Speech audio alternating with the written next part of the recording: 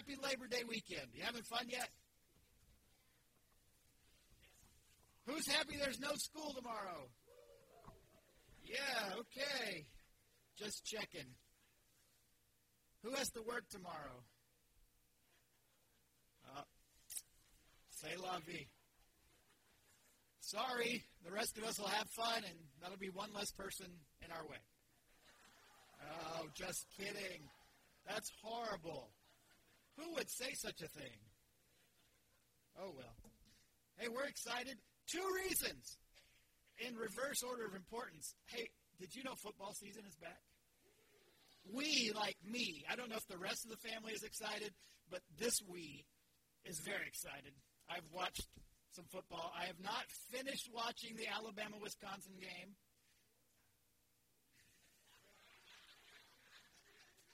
So please contain your enthusiasm and don't spoil the ending.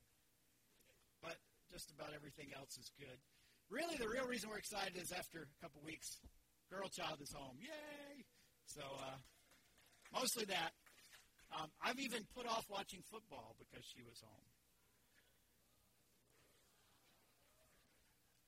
It's really crazy. It's just awful, but alas. Hey, last week we started a series talking about the prophet Elisha in the Old Testament. We introduced Elisha back in 1 Kings and saw his kind of first time he shows up where Elijah the prophet throws his mantle on him, and Elisha decides to burn the plows and has no safety net, and he's going to go full bore after Elijah to be his apprentice and one day to take over that prophetic role. A lot of you are probably wondering, why in the world would you pick a prophet like Elisha? And if you read ahead at all, you might know. But let me tell you, here's why you need to know about this prophet Elisha. Shortly after his ministry starts, this is several years after Elijah throws that mantle over him, it seems like some young kids were making fun of Elisha. Yes, I feel your pain, brother. The particular issue was apparently Elisha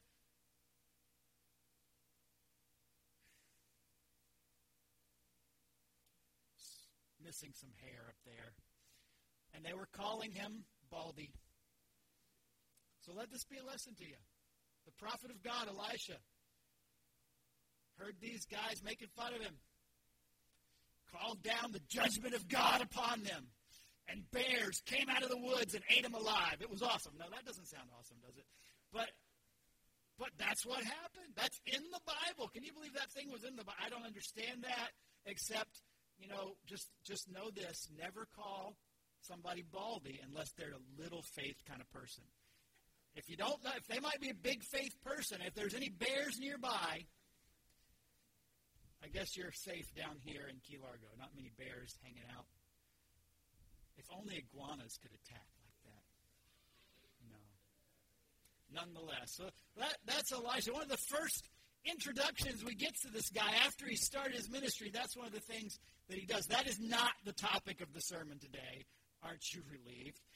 But we're going to look at something that happens shortly thereafter. If you have your Bibles, we're going to be in 2 Kings chapter 3. There's some Bibles on the racks underneath the seats, as well as we're going to throw the verses up here on the screen. It seems like today, being Labor Day, it would be a great day to talk about a Bible story that concerns digging ditches. And so that's what we're going to find happens in Scripture. This account in 2 Kings chapter 3 is where Elisha the prophet puts people to work. And we want to learn about this. We talked last week about the real reason we wanted to look at Elisha, and it's not about, making fun of bald people, although that's a fun side act. But it's really the fact that we see in Elisha's life and ministry an individual of great faith. And we're going to see some of that today in this passage, some lessons about faith we can learn. We live in a world that is increasingly seeming to move further and further and further away from God. And if we as God's people are going to live out what it means to be his people, to be followers of Christ in this world, we need to be people of faith. We need to be people of great faith. Not only that, but the Bible itself tells us without faith, it is impossible to please God. So we need to be people who have a growing, lively, vibrant faith. And Elisha was that kind of person, and we see it highlighted throughout his ministry. ministry. We're going to look at 2 Kings, as I said, chapter 3. We're going to start in verse 9, and it tells us this in 2 Kings 3, verse 9. So the king of Israel set out with the king of Judah and the king of Edom. After a roundabout march of 7 days, the army had no more water for themselves or for the animals with them. So here we see this alliance of 3 kings that are going to go out to war. Particularly, they're going to go out to war against Moab. And they think this is going to be a slam dunk. We've got a divided kingdom, Israel and Judah, and Edom, which is sort of a side kingdom that has some allegiance to them coming along. These 3 kings are going to go to war against Moab, a common enemy, and they think this is going to be easy. They're going to go out there, they're going to wipe them out, they're going to do what needs to be done. But we see in this few verses there's a problem. As they're marching for 7 days, they have a very fundamental problem. No water. It's like they're from California or something. I don't know. Hey, just saying, isn't that where the drought is? Did it change at all? Okay, good, because I don't want to be, a dated reference. But, that's the problem. There's no water. They don't have water for them. They don't have water for their animals. If you've looked at maps of Israel or you're familiar with that part of the world, there's some rather arid places there, some pretty dry places there. It's hot. It's not exactly conducive to going without water. And so this group of 3 kings going to battle are in a bit of a pickle. That's the biblical Hebrew term. What, exclaimed the king of Israel, has the Lord called us 3 kings together only to hand us over to Moab? But Jehoshaphat asked, is there no prophet of the Lord here that we may follow? Good question, don't you think? Is there no prophet of the Lord here? What? I lost my place. That we may inquire of the Lord through him. Interesting, they would think that in that day and time, the prophets were the ones who spoke the word of God. When you wanted to know what God was thinking or what God was up to, you inquired of a prophet. And so these 3 kings did just that in this time of crisis. What you may not know is that none of these 3 kings were particularly followers of God in an ongoing way. They weren't horrible kings, but all of them had their issues. We hear the king of Israel, it says, Jehoshaphat, he is a king, and the scriptures say positive things, that he followed in the footsteps of his father Asa and did what was pleasing in the Lord, except for one thing, one rather important thing. He didn't tear down the high places. Those were the things that had the idols to other gods. So even though he himself seemed to be faithful, he kind of had that. He didn't want to ruffle feathers too much. He didn't want to upset the people that had these different things they like to worship and different ways they like to do. So he didn't tear those down. He kind of let those go, but he tried to do what was right. We have here the king that we're looking at, Jehoram. He continued, it says, in the sin of one of his fathers, where he, though had his issues, again, it went back to idolatry. He tore down one of the idols. That was one of the things that he did. Actually, the idol's name was one that you might have heard. We say Beelzebub. It's Beelzebub, that prophet Baal, or that god Baal we talked about last week. He tore down some of those idols, but he left all the other ones there. So, it's kind of like, okay, maybe sort of kind of okay, not too horrible, but nonetheless not kind of all out following God, not all out into what God wants them to do. And so they need the prophet to come along to kind of boost them up a little bit. Notice it goes on and it says, an officer of the king of Israel answered, Elisha, son of Shaphat, is here. He used to pour water on the hands of Elijah. So they know that Elijah was the former prophet, did some great things. Elisha's the new prophet. He was his apprentice. And particularly when you need water, a guy that knows Elijah might be important. Because if you remember back a few years prior to this, there was a drought in Israel. It's connected to that showdown on Mount Carmel between the prophets of Baal and Elijah, the prophet of God. And after that, Elijah prayed for rain, and he saw in the distance the cloud the size of a hand, and he took off running, and just the rain came after that long drought. And so here they're thinking, this is the kind of guy we need. We need somebody who has a connection to the rainmaker, who has a connection that can possibly bring us rain. And that's typically what we would expect in the Old Testament, you call the prophet. But if we're honest with ourselves, aren't we sometimes the same way? We're kind of going about our life. We're doing things. We're kind of okay. Nothing's really too bad. Nothing's really too good. We're not necessarily all out in our faith for God. Maybe there's a few high places left around, a few things that we know we should deal with, but everything's okay. And then we hit trouble. Then something happens. And all of a sudden, in that moment, we're desperate for God to show up. We want to pull out all the stops. We want to go and do whatever we can and think whatever we can think to somehow have God show up and answer the problem that we found ourselves into. These kings illustrate perfectly what we often do. And we want that miracle worker. We want that person. We want that thing that should come in and change it. Some of it's behaviors. We think, if I just maybe pray more, if I just read my Bible more, if I just give more when the offering plate goes by at church, or if I just go to church, or whatever the case may be, we have all these things. We think if we just get there, do that, somehow God's going to answer. And it doesn't always work out the way we want, but nonetheless we see that common pattern in the human experience. These kings did exactly what you and I often do. They want the prophet of God to come in and save the day. So, next verse tells us, what did they do? Jehoshaphat said, "The word of the Lord is with him." So the king of Israel and Jehoshaphat and the king of Edom went down to him. Elisha said to the king of Israel, "What do we have to do with each other? Go to the prophets of your father and the prophets of your mother." Interesting response. Elisha seemed to have learned a little bit from his mentor, Elijah. He's a little sassy. How many parents like it when your kids are sassy? How many of you thought, I want to raise my kid to be a sass mouth? How many of us parents sometimes like to be sassy with our kids? Isn't that fun? Kids don't pay attention to this. There's something, am I allowed to say this in church? There's something somewhat satisfying of a real sassy comeback at times, isn't there? Even though it might be sinful, it might not be the right thing to do. There's something satisfying when you come up with that perfect response, right? Now, Elijah, as we saw last week, was a little bit of a snark.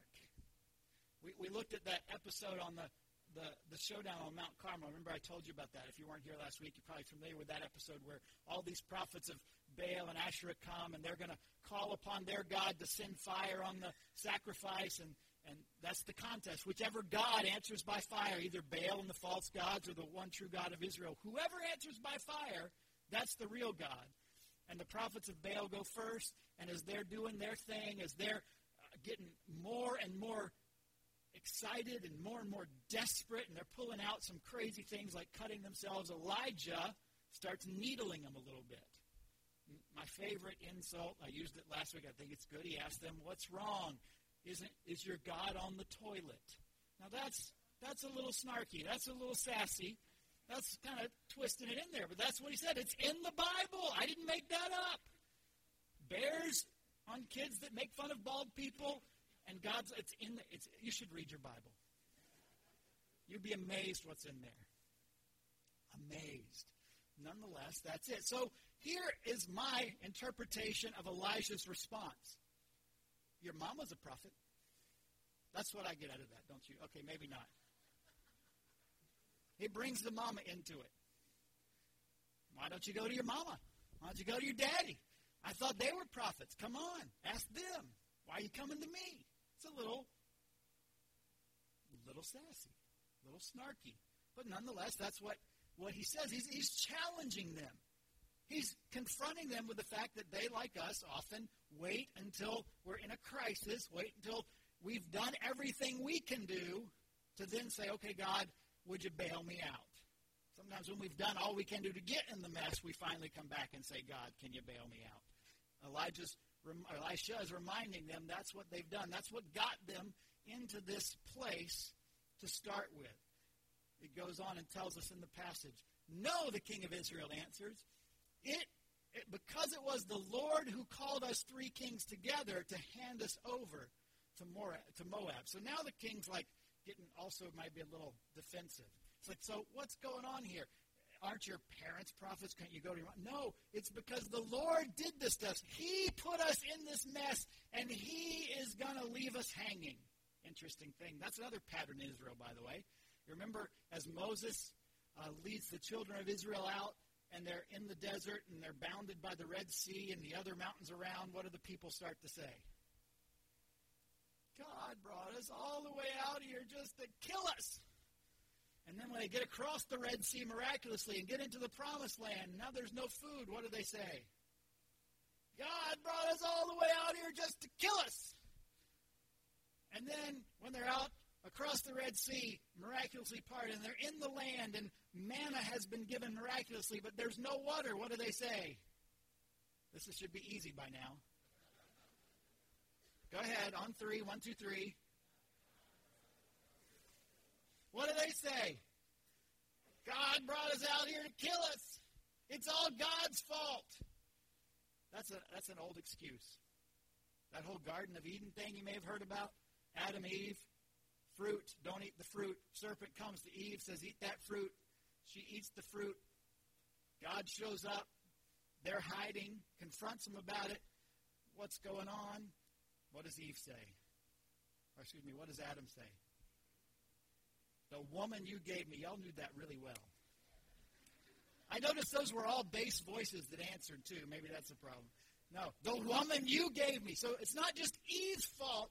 God, it's really your fault. You gave her to me.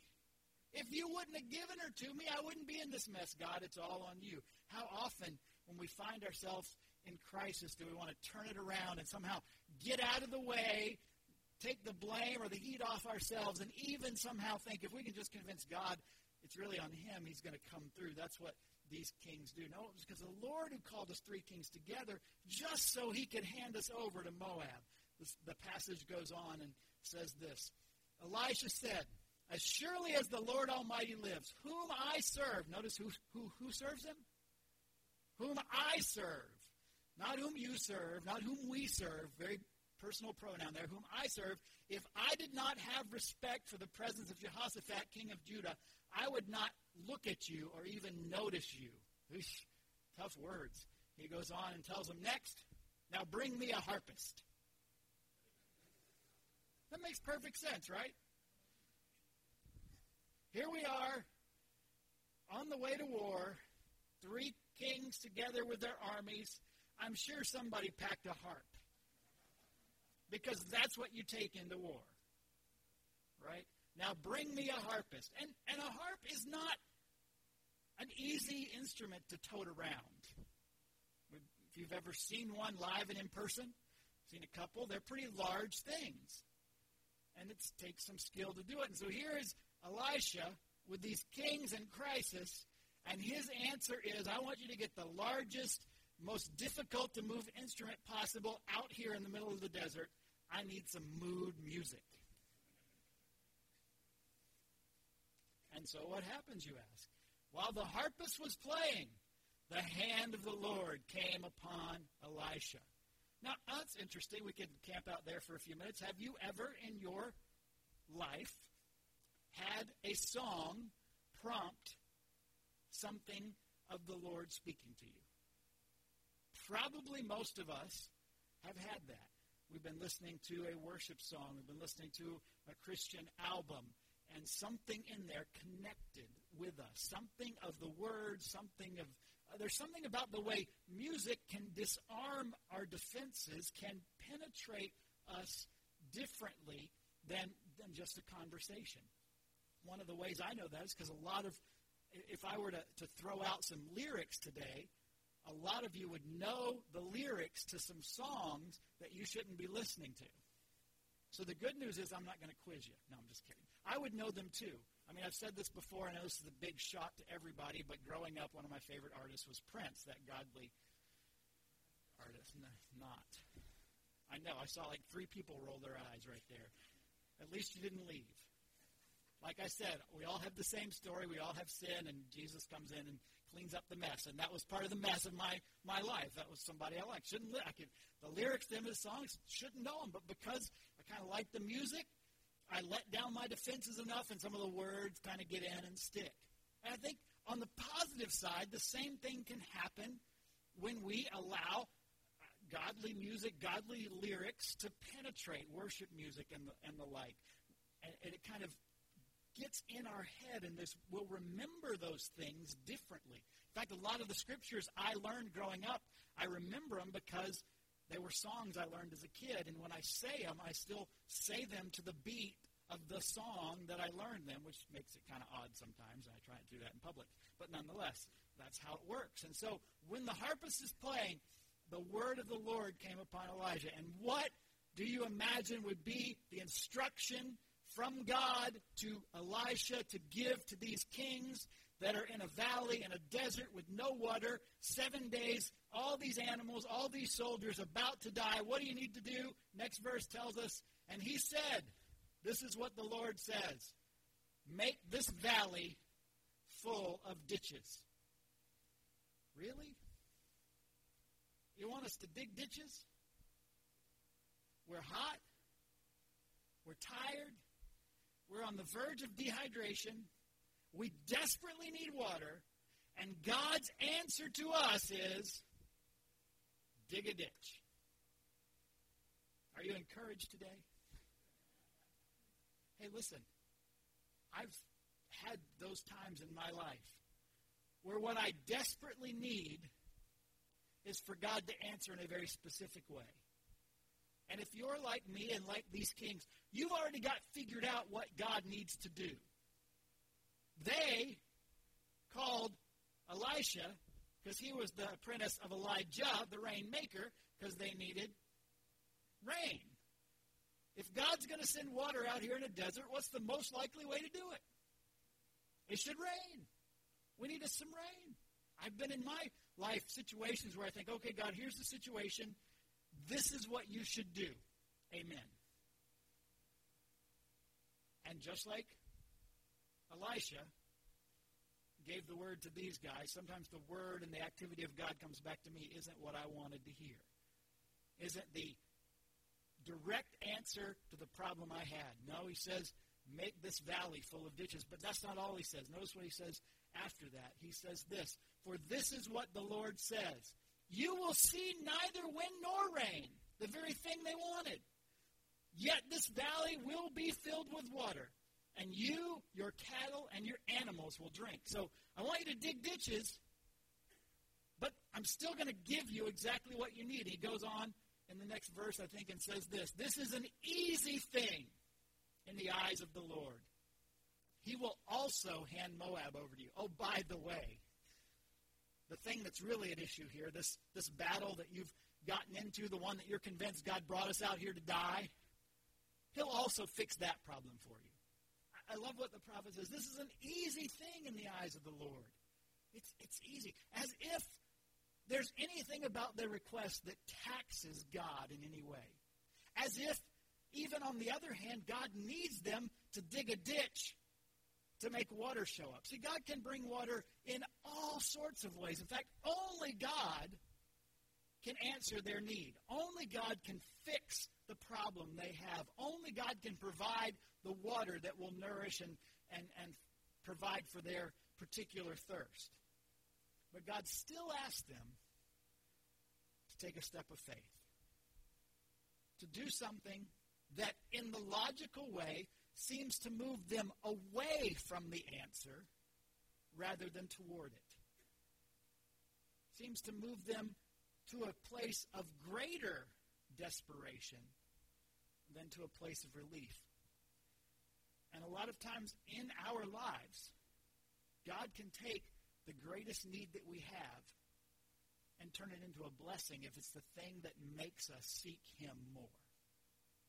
God can take whatever it is, no matter how huge it is, and somehow make that a positive, somehow make that a blessing if the result, part of the result is we seek him more. I don't understand how it works, but I know that verse that a lot of us quote, Romans 8:28.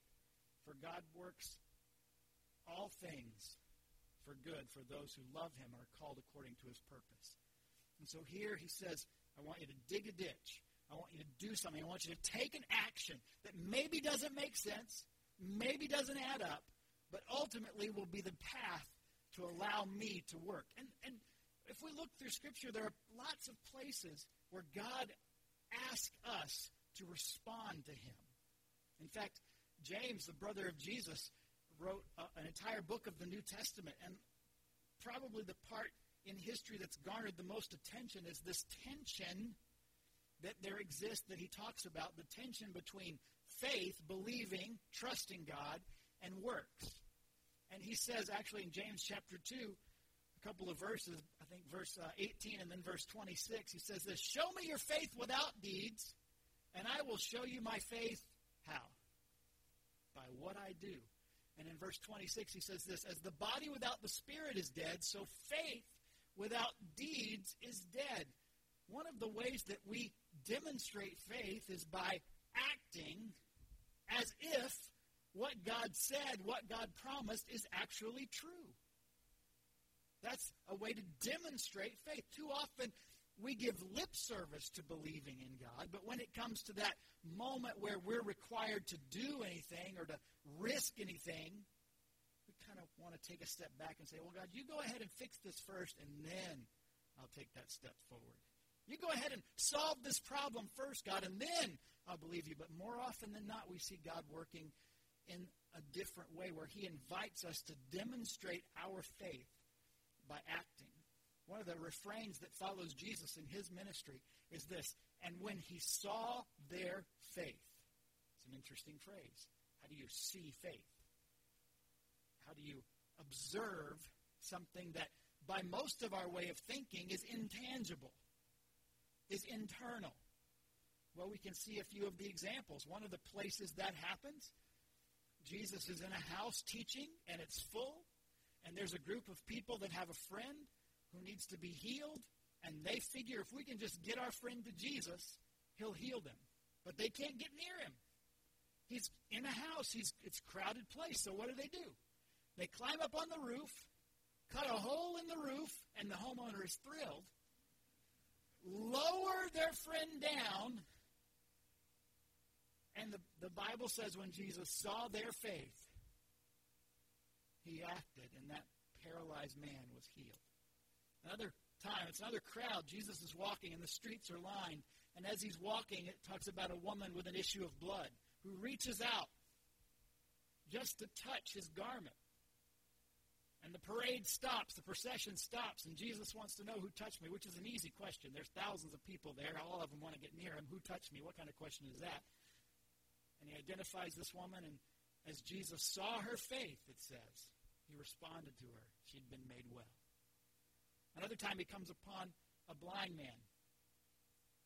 He came upon a lot of blind people, it seems like. He healed a lot of blind people. This one is, for any germaphobe, the most disturbing. Because to heal this blind man, it says he spits to make mud and puts it on the man's eyes. Ew. But that's what he did. And I guess the next step was, what? Now go wash in the pool of Siloam.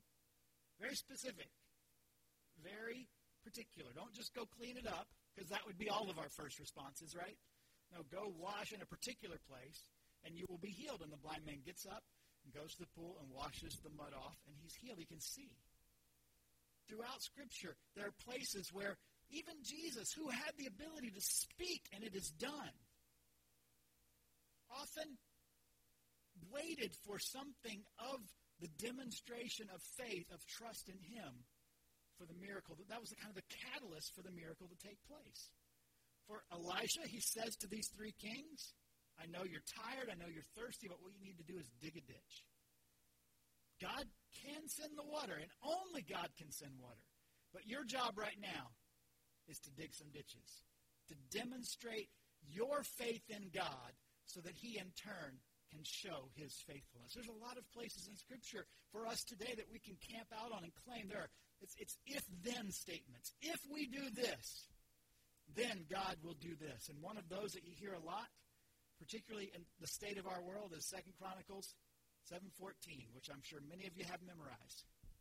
If you haven't memorized, say it with me. If my people who are called by my name will humble themselves and pray seek my face, and turn from their wicked ways, then will I hear from heaven, forgive their sin, and heal their land. Who thinks our land needs to be healed? Absolutely. You know how that's going to happen? What does that verse tell us? I'm not one that I like politics. I don't often preach politics. I don't think I ever preach politics. I try not to. I can get riled up about some stuff I see in the news. Really easy. And rightfully so. But that verse tells me, if I want to see the end result, God, hear from heaven, forgive our sin, our being the church of Jesus Christ, by the way, and heal our land, then my job as one of God's people is to do what? Watch Fox News and sign petitions and vote for conservative. No, none of that. What does it say? If my people who are called by my name will humble themselves and pray and seek my face and turn from their sin, then, by the way, I do all those other things too, but that's another story. The hope of the healing of our land, in my opinion, and I think it's a pretty good opinion, lies in Jesus Christ. And his kingdom come on earth as it is in heaven. And so we as God's people, we need to be willing to dig the ditch that is humbling ourselves and admitting our sin and turning from it. And all the other things that it says in that verse. See, we demonstrate our faith so that then in turn God can show his faithfulness. And here's what I love. The Bible says he is faithful even when I'm faithless because he cannot disown himself. That's good news. Excellent news. But we have a responsibility. We have often in Scripture been told, this is what I need you to do. This is the ditch I need you to dig, and I'll send the water. Just like he told these kings. And they got busy digging some ditches. You know what's not fun about digging ditches?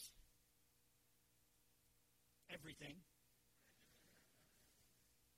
Just about everything. I can't think of anything right now that I think, boy, I really want to go dig a ditch because that sounds like fun. Digging ditches is hard work. Digging ditches, I know we have some professionals that have machines that dig ditches for them. Why? Because a pick down here, you're not digging in dirt. I don't know what that is. It's hard. Digging ditches is hard work. It's slow work. When these three armies led by these kings get together and have to dig ditches, they took shovel on dirt, one scoop at a time. And it took a while. And it wasn't easy. But they knew that God had promised something. And for us, as God's people, has God promised us some stuff? Has God promised us some huge stuff? Has God promised us some stuff that's the equivalent of a parched army needing a drink of water? You might feel pretty parched here today. There might be stuff in your life that you are dry, that you feel like you're at the end of your ability to deal with whatever it is that you're dealing with. And I think God's encouragement to us is just to take that next step of faith. To put that shovel in that dirt, one scoop at a time, and wait for his deliverance, wait for his answer. To do the thing that shows, yes, God, I don't understand how this is going to turn out. I don't understand how this can be fixed. I don't understand what's next, but God, I believe you, I trust you, and you told me to dig this ditch, and so I'm going to dig this ditch one small scoop at a time. The Old Testament prophet Zechariah chapter 4, verse 10 says this, "Do not despise small beginnings, for the Lord rejoices to see the work begin." Don't despise just the first, seemingly inconsequential step.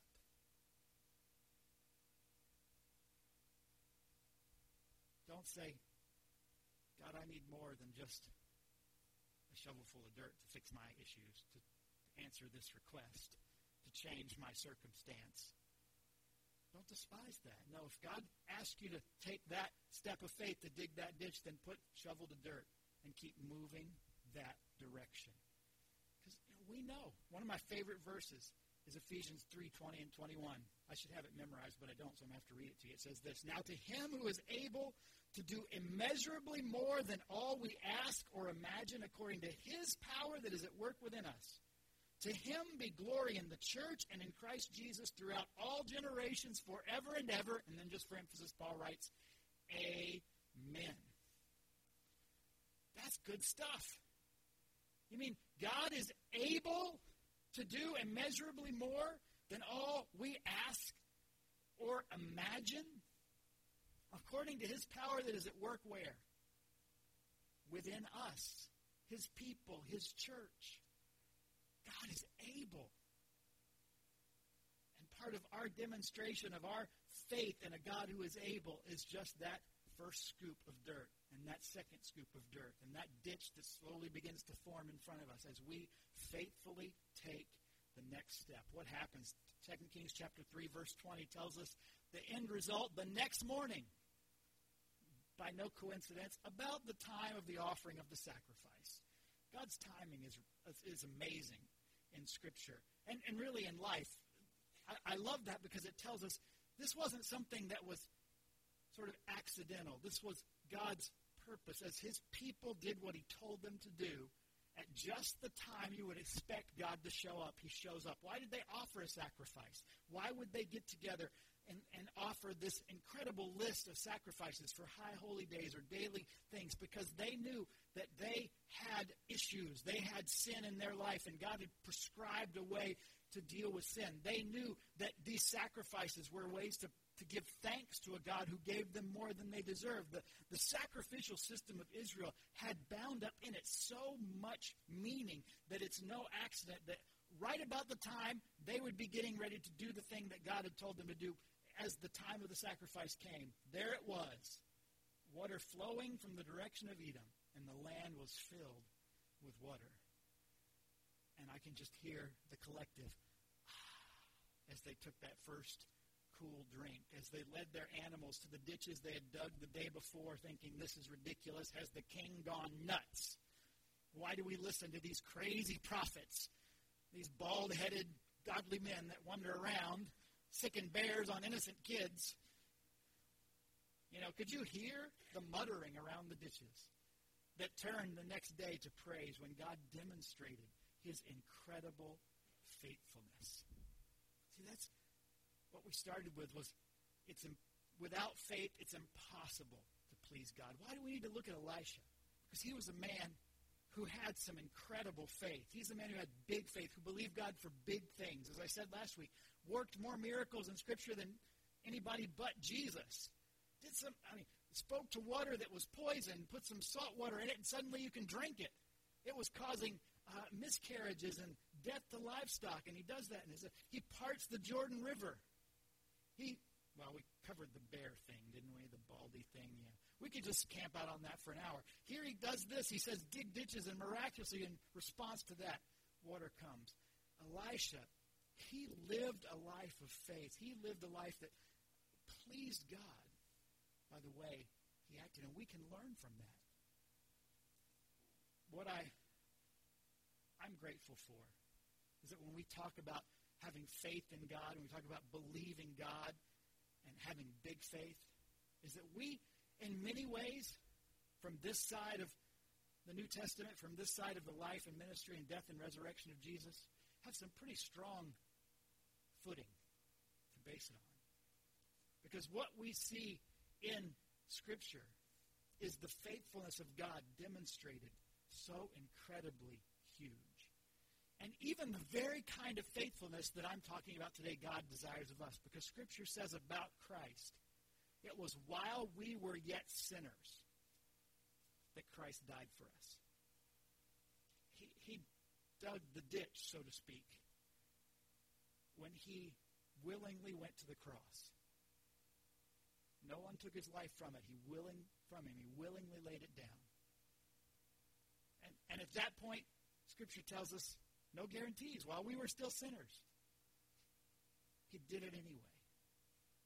And by his death and by his resurrection, he opened the way that we who place our faith in him have access to a God who is able to do immeasurably more than we ask or can imagine, according to the power that is at work within us and in his people. And so today we come to what we call the Lord's Supper, these elements of bread and juice that symbolize what Jesus has done for us. That by taking them, we, the Bible says, proclaim his death until he comes again. We camp out on that moment where Jesus, not because he owed us anything, not because there was anything in us that was deserving, but rather demonstrating his love for us in that while we were yet sinners, he died on the cross.